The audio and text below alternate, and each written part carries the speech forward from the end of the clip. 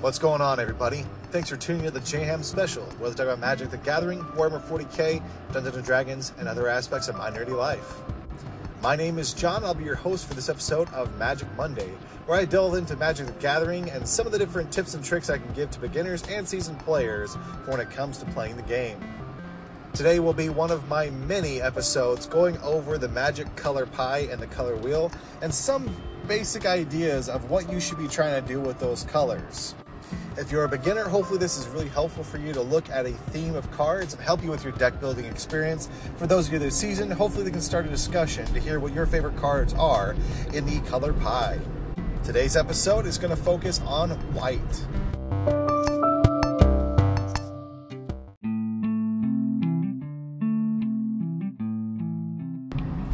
So, when you decide that you want to play white in Magic the Gathering, there might be several reasons as to why you got brought here in the first place. I can tell you for myself, I do love the white color of the Magic Color Pie, and the reason that I got brought into it in the first place was because it involved quite a few creatures and abilities that I really enjoy in quite a few games. As far as the creature types you'll find in white, you'll find things like angels and soldiers and like. You'll find humans in here, but humans can really come in all kinds of shapes and colors. But what really brought me to it was the angel Avacyn. As somebody who has grown up in the church and has seen quite a bit of art and depictions of angels, this is what really drew me into building some of my first Magic the Gathering decks. And the very first deck I ever bought was a Allies deck from Battle for Zendikar back in 2015. And it involves some different soldiers and pretty much allies that were red and white aligned, and one of them was Angelic Captain, who was a red and white creature.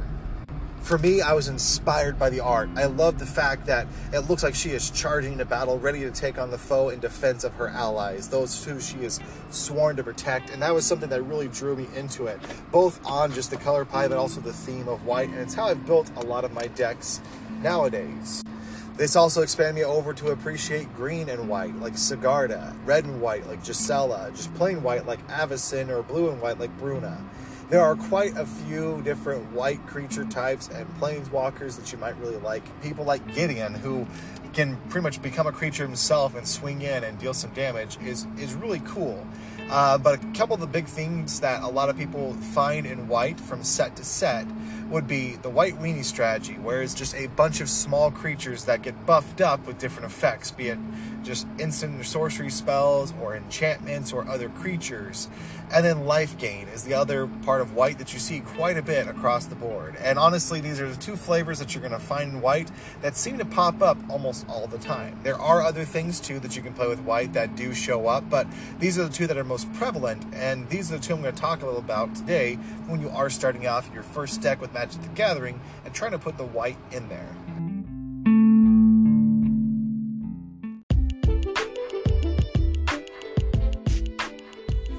So, when you are playing white, I don't want to tell you just to narrow your thoughts down to playing only white weenie strategies where you're playing a bunch of small creatures on the board and buffing them up, or just playing life gain. But it's a pretty easy way that if you are a budget player looking to just get started off, either you're new to Magic or you just want to make another deck that's maybe you can loan to one of your friends or just have on hand, it can be really easy to find those synergies and strategies across each set in Magic. It seems to be like that's one of their pivotal pinnacle points they use for it there. White is also good at like taxing things, so making it harder to cast spells. Vernwing Mare, which I believe makes non-creature spells cost 2 more to play, is an example of that. Thalia, actually both Thalias from the different Innistrad sets, she makes things harder to cast, either by making opponents non-basic lands come in tapped, or the original Thalia just making it more expensive to cast spells. I think it's just non-creature spells. So white is pretty good about that, but that's kind of few and far between. Usually those are rare cards, or at least uncommon cards that, make their way into different sets. So they can sometimes be a little more expensive. But when you're looking at white, just an example of it is you want to look at the things that are going to be big threats that you can play to finish out the game. But you also want to look for a lot of spells that actually help balance and work with each other. And I think this fits in the color pie of white quite a bit.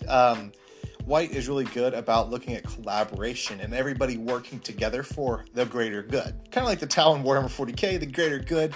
You are trying to serve everybody. It's one of the selfless colors.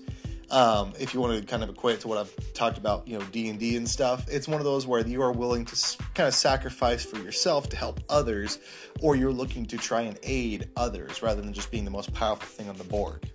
Even one of the most powerful creatures on the white color spectrum, Avacyn, Angel of Hope, she is a 8/8 flying vigilance indestructible angel. Yes, she costs 8 mana to get on the battlefield, and I absolutely love her. I have my Avacyn deck still because I love to get to play with just a big honking angel. But when you look at her stats, she makes all the rest of your permanents indestructible. Even one of the most powerful creatures that has embraced white makes it easier for everybody else to be protected and be saved. And that's something where when you're playing white, keep that in mind, is roll with that theme if you can and help everybody else. Audric, Lunarch Marshal, is one of those that I really enjoy as well. I think Lunarch Marshal, I think this is the one I'm talking about. It was the one that came out in Shadows over Innistrad, and I built a commander deck around him as well, and I really enjoy him as a character in the story, but also just how he plays in the game. And his ability reads that, he enters the battlefield, he's like a 3/3, costs 4, and so he does die to Lightning Bolt, but if one of your creatures has First Strike, all of your creatures have First Strike. If one of your creatures have Vigilance, everybody has Vigilance. Same thing goes for flying, life gain, pretty much anything. So he really works well if you're playing a bunch of smaller creatures, or even a bunch of like 2/2s, 3/3s, 4/4s, or even bigger. He helps everybody be better together. And man, that really, once you get that snowball going of just putting so many creatures in the battlefield that have so many different keywords, it really helps out. White also has the ability, not just for the white weenie of like giving everybody different keywords and everything, but they have a really good ability of making a bunch of tokens. Usually you're going to find a ton of like soldier tokens made by white. Cards like Raise the Alarm cost 2 white mana, can be played at instant speed, and you make 2 1/1 white soldier tokens. Really awesome. I really think that's cool. And so that really plays to your ability of saying, let's just fill the board with a bunch of small guys. And then you want to find ways to buff them up. Things like Honor the Pure, which it just says all of your white creatures get +1/+1. It's an enchantment. It just sits there, buffs all your white creatures. So if you play Raise the Alarm, which costs 2 mana, and then you play Honor the Pure, which costs 2 white mana, or white mana, and one of any other color, so you can play it in multicolored decks pretty easily. You can put creatures in the battlefield, you can then buff them up, and just keep building up on those anthems. You also have things like Inspired Charge, which costs 4 mana, it's instant speed, and then gives all of your creatures +2/+2, and it's a common. It's great for popper decks if you're wanting to get into that side of things, and makes it really easy just to buff your entire team. So if you are doing that go wide strategy where you have so many creatures in the battlefield, when you think about it, if you have a 1/1 creature and a 1/1 creature and a 1/1 creature and a 1/1 creature, and now they're all 3/3 creatures, you are going to be dealing exponential damage when you are swinging in, versus if you had one big creature and then you played this spell. So that is the one downside, is when you're playing the go wide, white weenie, just small little guy strategy, you don't really want to focus on cards that are just going to buff up one person. You want to try and look at cards that buff up the entire team. Or at least have the benefit that it does kind of both. I think there was one from, I'm trying to think of the set. It's essentially like the Avengers Endgame version where everybody's on Ravnica. I think it's called Take Heart is the name of the card, and this one's pretty cool because it buffs one of your creatures up. It gives them +2/+2, I believe, or at least +1/+1. It buffs them up just a little bit there, but it also has the added ability that you get 1 life for each attacking creature that you have. So it encourages you to attack with your full team because you're going to gain a bunch of life on the swing. But it has the ability to kind of maybe save one of your guys if they happen to get blocked. So, yeah, I mean, when you are looking for cards, try to look for ones that benefit from you having a bunch of creatures on the battlefield if you're playing this white weenie small guy strategy. I really like this strategy myself personally because, like, when I'm playing Warhammer, I'm playing D&D or something, I'm usually the guy that I love to have a bunch of guys on the battlefield and be able to give them buffs. That's kind of what led me to wargaming, and that's where with Magic, I love token decks. Risk the Redeemed is one of my favorites, and Risk is one of those that really plays well with the go wide strategy. It's a token deck, so you're putting a bunch of tokens on the battlefield and just overwhelming your opponent with how many bodies you have on there. Yes, they can probably die from a board wipe and an easy like Pyroblast or whatever, but when you're playing spells like that help embrace that really helps you out when playing white.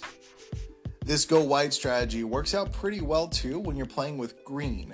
Green does a great job at really helping out with a bunch of them, and that's why you see green and white. Selesnya really works well together because a lot of white spells help buff the team like Inspired Charge, but like green does the same thing with spells like Overrun, which then gives +3/+3 to all of your creatures. And I think maybe Trample.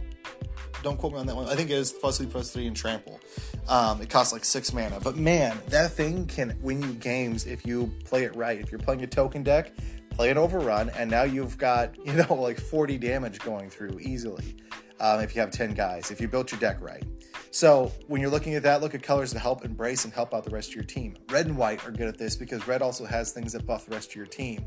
I forget what the name of the card is off the top of my head, but it is a red spell. It's something Fury. It came from the return to Dominaria. Man, why can I not think of it? I went to the pre-release and everything, and it's on the top of my tongue. But essentially what it does is it gives all of your guys first strike for 1 red mana, and you get to draw a card. It's a cantrip that buffs the entire team and can go through. And that's a great card to include as well if you're playing red and white, because 1, you're drawing a card to replace it so that you're not really down a card. But it is super helpful to say, hey, we give a buff to my entire team. So if you're wanting to block with it, play this, give all your guys first strike, and now all of your small guys get to hit your opponent's creature attacking in first. Otherwise, just do it with your team while you're swinging in. You might be able to take out other small chump blockers that your opponent's throwing in front of you too, just to make sure your guys don't die in the process. And when you're doing it too, look for, those big creatures that kind of be your top in-game that are going to help you out. One of my favorites is Captain of the Watch. Captain of the Watch is a soldier creature. She is awesome. She costs 6 mana, which kind of sucks, but she's a 3/3, and then she also gives +2/+2 to all of your soldiers, which, guess what? She makes 3 soldier tokens on the battlefield. So effectively, she's a 3/3 herself, and now you have 3 different 3/3s on the battlefield supporting her. So, you just got 12 damage off of, 1 card right there. And so, if you already built your deck that way and you are playing more soldiers and you have them on the battlefield and you're really kind of going wide, she can be great top end, because if you're pairing them onto the pier, well, they're all white, so they're going to help you out with getting that +1/+1 there. She's going to give everybody +2/+2 because they're soldiers. It just, the size of your group. But yeah, Captain of the Watch is a great example of a card that really helps out with just focusing on making your team go wide and helping out. And the examples I gave you here, those are multiple instances of cards that have been printed and reprinted across multiple sets. And a lot of them are found in the core sets too, which makes them pretty stinking cheap if you are a budget player looking to get into the game. This is great for people if you're wanting to get into Commander, because pretty much every set has something that either caters to making a bunch of tokens and putting them on the battlefield, or buffing up said tokens. The one thing that I'll let you know is it might get a little bit difficult if you're going for something like with my Soldiers deck. If you're playing Commanders, and you can only have 1 card specifically in that deck, you only have 1 Captain of the Watch and then like 1 Veteran Armor Smith and 1 Veteran Swordsmith, you might have a bad time because they only buff soldiers. Now, this is no problem if you're playing a bunch of soldiers and you're creating a bunch of soldier tokens. They're going to work pretty well and synergize together. But if you can find cards that just buff creatures generically, or heck, even white creatures generically, that will help you out a ton in playing it. But also look for effects that buff all creatures. If it flickers all creatures in the battlefield, if it makes all your creatures indestructible, think for cards that way, and that's how you can start building your decks around that one. Commander just makes it a little bit more difficult because you can only have 1 copy of a card in the deck. So when you are playing with that one, you may have to look around and see, okay, well, what creates a bunch of different tokens for me, and what things buff those tokens, either by giving them greater strength and toughness, or just giving them a special ability like flying, that give all your creatures flying. That is a buff for your entire team. So, look at those cards that way. And that's kind of like one parallel that if you are looking to get into the color play of white, you can definitely look at on that side. And it's not the only one, again, but it is a great one to get started off with. And I built a very budget Magic deck. You can look me up online. I'm The Real J Ham on YouTube. And yeah, I put up my soldier deck. I think I put it on there like years ago. I don't remember how many years ago, but it was years ago that I actually put the video up where I went over my soldier budget deck for when you're playing with it. I've done some tweaks to it and everything, but pretty much that same core is there if you want to check it out, and that's how you can look at it.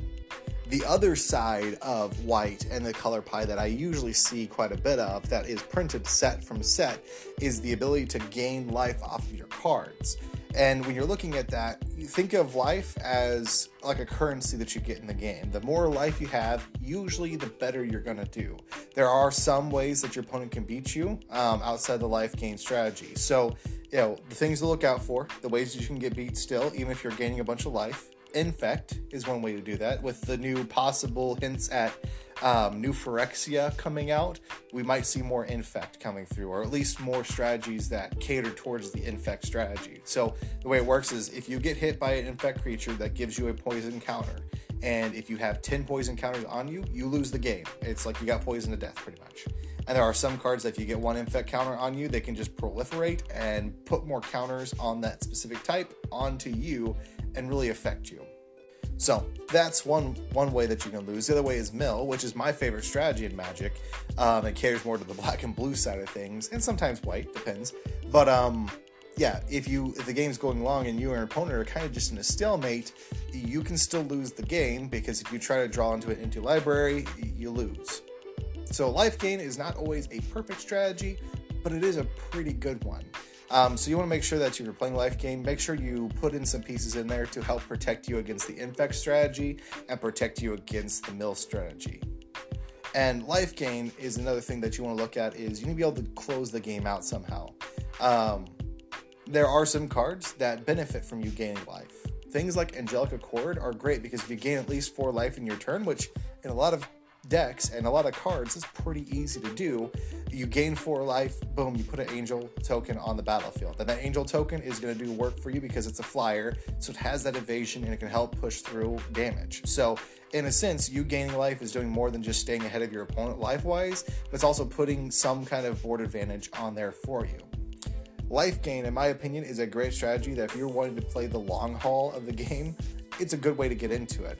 Some cards like Cathedral Sanctifier, which was printed over in the, I think in the original Innistrad, and probably was reprinted in Shadows of Innistrad, or maybe it was just Shadows of Innistrad. There's other cards that do similar things to it, but when it enters the battlefield, it costs 1 white mana, it's a 1/1, and it gets you 3 life when it hits the battlefield. That's the equivalent of you get to put a creature on the battlefield and then protect yourself from 1 lightning bolt. Pretty decent as far as being a counterplay to that, because effectively you're getting 2 pieces of the puzzle right there to protect you from other people dealing damage to you, but also gaining your life to put yourself above your opponents. Another card, Archangel Thune. I love this card. It's in my angel deck for a reason. One, she's an angel, and she's pretty freaking awesome. So the way she works, she's got flying. She also has lifelink, which is a decent way to get life. And every time you gain life, you get to put a +1/+1 counter on all of your creatures. So she caters to my White Weenie go wide strategy, but also caters to a life gain strategy. The other thing that is cool with her is she has her life gain and that special ability built into her. So literally she is a 1-card combo in a way. You put her on the battlefield, she can swing in, or she can defend and block, and she can gain life.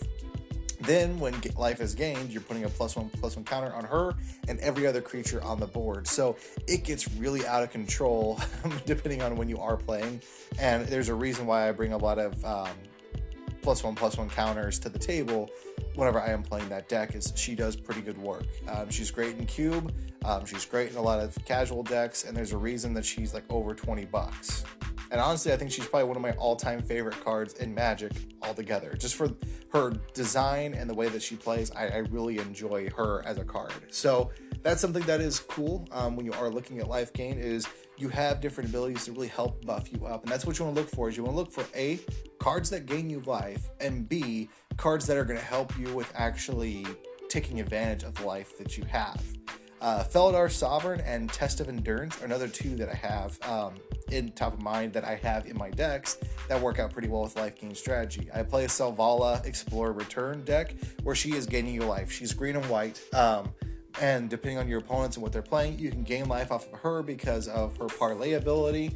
And then also I'm playing other spells that gain you life. And essentially, it's a kind of a behind-the-scenes group hug strategy where I'm trying to have everybody gain a bunch of life. And then I play Felidar Sovereign or Test of Endurance. And those ones read Felidar Sovereign, if you have 40 or more life, if you have the 6 mana creature on the board, you win the game.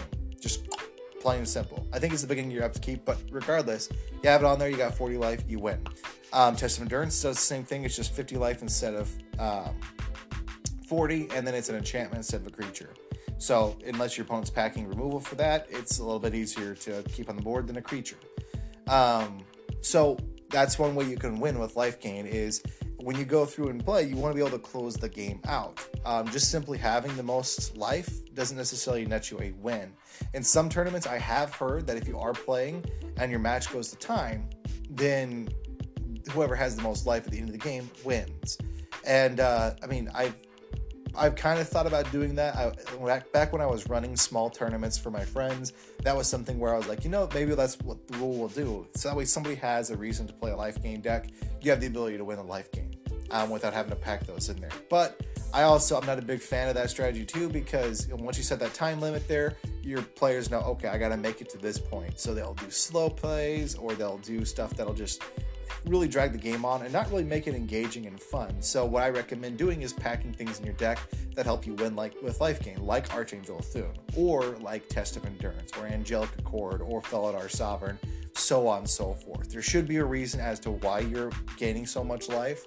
And if anything, you could just simply say, hey, this is a life gain deck, and then I'm going to have like 1 or 2 or 3 or 4 just huge end-of-game bombs like Avacyn Angel Hope that I'm going to drop on the battlefield, and I've got so much life that I've been able to make it to the turn that I can actually play that spell. Green and white work really well with life gain. So does blue and white. Being able to counterspell your opponent's stuff, take away their threats that can actually kill you, or get rid of your pieces that gain you life. That's something that's really good to look at. A few other pieces that I didn't talk about there. Nyxfleece Ram is one of my favorites too for life gain because I believe it costs either 2 or 3 mana, and it's like a 0/5 creature, and it sits on the battlefield, and then it just gets you 1 life every upkeep. Pretty decent if you're just looking for triggers that gain you life. The other thing to look at is Johnny's Pridemate. That thing's been reprinted quite a bit, and it's 2 mana, and then every time you gain life, you get to put a +1/+1 counter on a Johnny's Pridemate. So, the more triggers you can get of you gain life, all you need is just 1 piece of life gained, and it triggers it, just like Archangel Thune. So that is something to look at when you're doing your life gain strategy, try to close the game out. Either have cards that build up as you're gaining life, or just have huge finishers that, hey, you've gained all this life, now you have enough mana, you've made it to turn 5, turn 6, 7, 8, however long you're going with it. Now you can play your giant spells. If you are sitting at turn 6 and you haven't gone below 20 health, or heck, if you're getting close to 40 health, you're in a good spot. And especially if you have ways to protect you against Infect or have ways to protect you against Mill, you're going to have a pretty good time there too. And that is where the color blue really helps out with the counter spells to keep your opponent's threats off the board or help stop them from winning the game compared to you. So that's another way to look at it. Black and white work pretty well in life gain. Black, this is one of the cool things, is when you add black and white together, it gives you opportunities to use some of your life. You can pay life a lot of times with white and black cards. This is the Orzhov pairing. And some spells allow you to pay life to actually do some work. So black likes that. So if you gain a bunch of life with white, you can use the black side of the card to sacrifice that life to end up killing creatures or dealing damage or wiping the board or whatever. But again, life gain is one of the many ways that you can go through and play with white, and it has cards printed across the board in pretty much every set. When you look at some of the early Ravnica sets, you look at Dominaria, you look at the start of Magic, white has been huge at gaining life, and that's kind of what it's been known for. But don't think it's just a one-trick pony, that's all it can do. And again, I want you guys to kind of emphasize and just say, hey, look at what I can play in white. Because there's decks that use flicker where you bounce things up and you exile it, or you bounce back to your hand or whatever, put it back on the battlefield, boom. And that's a cool strategy. People have built decks around that. People have built decks around tokens. People have built decks around board wipes, indestructible, all kinds of different things. The Death and Taxes deck is a common white deck in the Modern format and Legacy format, and it's really cool, especially if you like that kind of strategy. But, again, if you're looking for a cheap budget way to get into Magic and you're wanting to build a deck, look at those two. Look at life gain and look at going wide with your cards, and that will help you out with just making deck building a little bit easier and help you get into the game or get others into the game, because it's a pretty easy concept to understand. The other thing I would say with life gain is lifelink is huge. Baneslayer Angel, which is another one of my favorite cards, again, another angel, and I played with her in my modern deck, my good old Unburial Rights deck, and man, she does work, just for the simple fact that when she swings in, she's a 5/5, she's got first strike, she's got lifelink, protection from dragons and from demons, and not very many flyers are huge, except for maybe other angels or demons or dragons. Okay, I just named off a few that you can get you, but like a lot of flyers that are normally played are not usually huge. So that first strike really comes in some decent play, and then when she swings in, that's a 10-point difference now, because if you hit your opponent for 5, they just went down 5 points of health. So at that point, you are above them by 5. Then you gain that 5 points to yourself. You've just made a 10-point spread between you and your opponent, and that's what makes Baneslayer Angel and some of these other lifelink creatures that get through so stinking powerful for a life gain deck, because your opponent is also trying not to get down to 0 life. So if you're able to get them down to 0 life faster and get yourself up, that's going to be huge and advantageous for the game overall, and it's going to put you in a good position to look at. But anyway, those are the two kind of archetypes that I would recommend you start off. If you are getting to know the color pie of white, you are a budget player looking to jump in and just trying to know what kind of theme or strategy you should look at when playing these colors, go for it. Hopefully, the ones I talked about, if you want to hear more about Flicker, or if you want to hear more about Death and Taxes or something else, there are so many videos out there that talk about those decks specifically, show you competitive gameplay of them, and I recommend check those out. But if you want to hear me talk about them, let me know down in the comments, either from the podcast, whatever feature you look at. Let me know at the jhamspecial@gmail.com or jhamspecial on Twitter, where we talk about this podcast and kind of connect with the community. So thank you all for listening. I will look forward to talking to you guys next week on Magic Monday, where we're going to go over the color pie of blue. Until next time, I will talk to you guys later. Bye.